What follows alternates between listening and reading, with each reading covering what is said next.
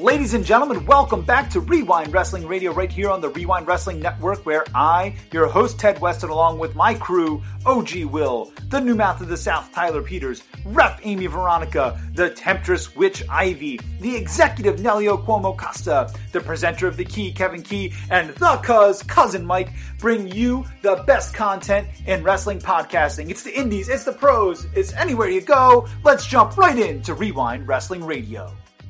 You guys are here at Rewind Podcast, and I'm here with Amy, Kevin. I feel like I always want to yell like the Home Alone, like Kevin, whenever he's around. Disdain when that would be the Kevin. presenter of The Key, by the way. I am here with Will, and I'm here with Tyler, and we are going to discuss a little bit tonight about this little MJF thing that is circling around that everyone is talking about, and Will is extremely excited. Excuse me, ma'am. Excuse me, ma'am. Kevin. His name is Max Friedman. Amy, mute. Max Friedman. You watch. Anyway, like I said, we're going to discuss this whole promo that came out. I'm going to get your guys' thoughts on this, and we're just going to kind of see how everybody is feeling in collaboration. So I want to start first with Will, because I know he's extremely excited to talk about this. So Will, the only reason I'm here what right you're now. thinking. Exactly. So tell me your thoughts on this. She called this a little promo, Will. Just a reminder. Yeah, a little promo. Little promo. There's only one thing better in Just a wrestling little than one. Goldberg right now, and that's Max Friedman. Keep going. Kev, shut up and let Will talk. You can wait your turn. So for those who haven't watched this promo, they need to go watch it right now, because I think it is the best 8 minutes of promo that I've honestly ever seen in wrestling. And that's saying a lot, because I still think that the Paul Heyman promo from One Night Stand is the greatest promo, and I think MJF might have just destroyed that. But MJF pretty much ran down Tony Khan. He ran down the fan base. He ran down the locker room, and then told Tony Khan to fire him and called him an effing mark. Funny, because I wanted to say the same thing to Ted, but on TV. Ouch. In front of Warner Bros. Execs, apparently. Yeah. Allegedly. We'll see. Allegedly. Yeah. So, Amy, since you just made that allegedly comment, I want to throw this one to you, because I know that there has been some, rumor mills going about whether or not this is a work or if this is a shoot type of situation. Okay. What are your thoughts? Well, I think, so I've heard conflicting things. I've heard people who are close to MJF say, like, the Twitter stuff is at least a work. Just playing into the dirt sheets and, like, making a story out of it, creating buzz and stuff like that. It's been heavily reported that they have been, like, going back and forth over contract disputes, and he is unhappy with the fact that you have people like, nothing against Mark Henry, but Mark Henry, as far as contributing to the actual TV product, makes more than some of the people who are drawing people to the product. He's been unhappy with that. Not just him, a lot of people who are the original AEW people are mad about that. I think this promo they knew everybody's still talking about what happened on Sunday, where he no-showed a fan event and, like, allegedly had a plane ticket out of Vegas. It was going to no-show Double or Nothing. They're just playing into that. And I think they just told MJF to go out there, even though he may feel the feelings that he's, like, or voicing during the promo. I think it was 100% greenlit. I think they were just like, if this is all people are going to talk about, might as well lean into it and create controversy, because based on what we saw Sunday with the Wardlow match, he should have been written off TV. So obviously there was a change of plans there, and they knew they couldn't escape what the rumors were going. So I think if it was a shoot, it's gotten worked into a work.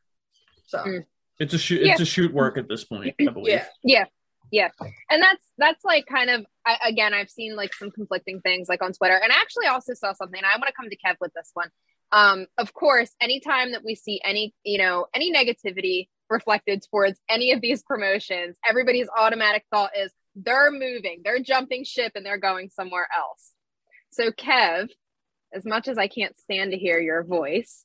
Oh, you love it. Then fire me. Do you think? Fire me, you Roken Mark. Fire me, you think that there is even the slightest possibility that if this thing is not a work, that we're going to see, is this, I guess, your Lord and Savior now, secondary to Goldberg? I've been pushing Maxwell Jacob Friedman for months. Okay, I've been on the MJF bandwagon since before OG Will. Kevin, that's not true. Whoa. Oh God! I think we tagged it up together, Will. I think we tagged it up together. Don't let Ivy jump into this. What this is leading to, Ivy. Kev, I'm trying to explain something to you and ask you a question. Now shut up and let me talk. He's muted. Perfect. Kev, what I'm trying to ask you is, do you think that there's even the slightest glimmer of hope that we might see him show up on a WWE event platform? Any of that? Or do you think it's crap, it's never going to happen? And if it does, how's it even going to work out? Well, the one thing in wrestling that is stated is never say never. So it's a constant. I mean, Goldberg is constantly out with the never say never. Let's be honest. Not just to throw Goldberg's name into this conversation, but he's always the never say never guy. So you can never say never that he's not going to go to WWE. But I'm going to tell you what it's going to lead to. It's going to lead to the Forbidden Door because of Tony Khan being a mark. What Tony Khan is trying to create is Stone Cold Steve Austin versus Vince McMahon. And who's the best Stone Cold Steve Austin? It's Maxwell Jacob Friedman for him right now. So that's what he wants to create, is this rival. And you could potentially see at Forbidden Door Maxwell Jacob Friedman fighting Tony Khan, maybe to be fired, maybe for a release. Who knows? But I don't want to see it. I can tell you that. I don't want to see that whatsoever. But it's going to turn MJF into more favorable with the fan base. And I think a lot of the fan base already does like him, even though he's a cocky prick. A cocky Roku, because he is. The problem is, if he does go to WWE, or when he goes to WWE, will they use him the right way? That's the biggest issue. Will Vince still be alive for Maxwell Jacob Friedman to go to WWE, or will it be someone like a Triple H who actually will give MJF that freedom? That's going to be the question down the road.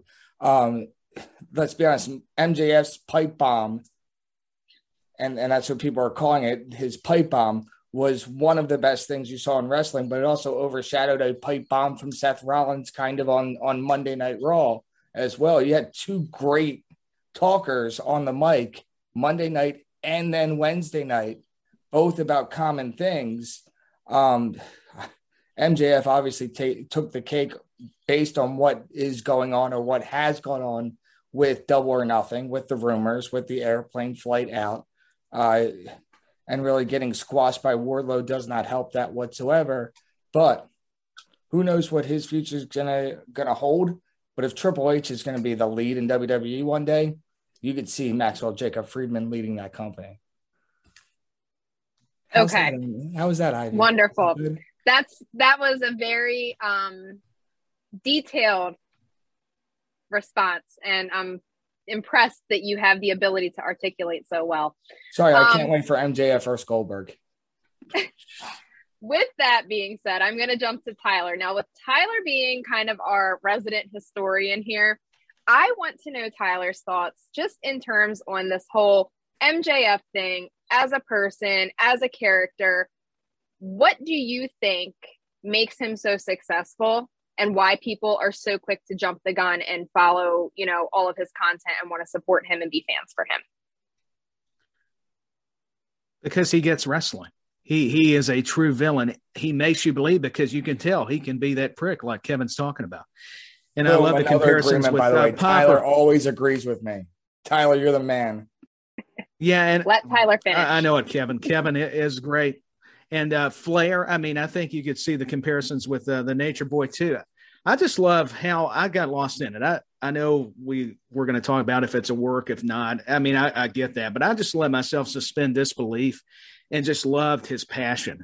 This we know he can talk, we know he can articulate, but we got the feeling, hey, listen, he's really mad with Tony Khan, so I bought it. And what he said about the fans resonated with me because I've been guilty of that. Knowing his talent, but kind of taking it for granted. I mean, those words ring true because I've been just as wrong as a lot of the wrestling fans. So he's right. We're uneducated in a sense, and we're so easy to jump bandwagons. And hey, New Japan, not knocking it. I watch New Japan, but he's right. And he talked about the untrained. That's a lot of the criticisms that AEW gets. So I just loved it. I just think he's so credible, and we need more MJFs. He's what's great about the business. So I'm kind of looking at it a different way because you all brought up such great perspectives. I just wanted to get lost in his character in that segment. And he did make you think, hey, he's going to work for WWE one day and stick it to Tony. But this is all could be a great plot. And I think it's just a part of the wrestling storytelling process that makes professional wrestling so great. So that's all I came away with it. I just love the body language, his demeanor, his connection with the fans. He just makes you think this guy's real. What you see is what you get with MJF, and I love it. Yeah, I like what you're saying there, Tyler, because I feel like in a world of wrestling where kayfabe is dead, like you've kind of mentioned, he has the ability to almost make this believable again and to just run with it. And I think that is why he's become such a fan favorite because, you know, he's defying the fact that kayfabe no longer exists in the world today. So the fact that you have somebody who can present themselves, can, you know, put out this type of promo, can, you know, entertain and can make the fans buy into it is a really key benefactor for someone in this business right now because it is extremely difficult to do so. And anybody have any closing thoughts? Well, I see you're like jumping out of your seat. You're trying to come to the screen. To him, but to him though, kayfabe isn't dead. That's the thing. Right.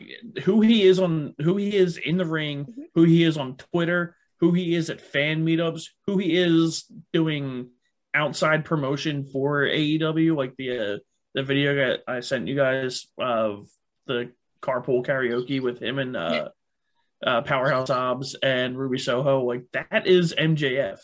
Like that's him. How he treats fans inside the ring, outside the ring, that's him. And he said it in his promo. He said that nobody understands him because he's the only one that can make people feel. Like that's what he does. He makes people feel emotions when it comes to wrestling, which is something that we don't get from a lot of people anymore. That's why he's really the only reason that I'm watching wrestling right now. As cool as it was to see Cody return to WWE, I've tuned out. I'll be perfectly honest with you. I've tuned out.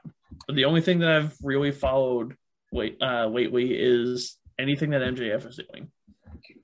And with that being said too, I mean, like we mentioned, this was an 8-minute promo. And it sounds to me like everybody collectively can kind of agree on the fact that 8-minute promo was more entertaining and delivered more to wrestling fans than a lot of these 3-hour shows that we watch. Yeah.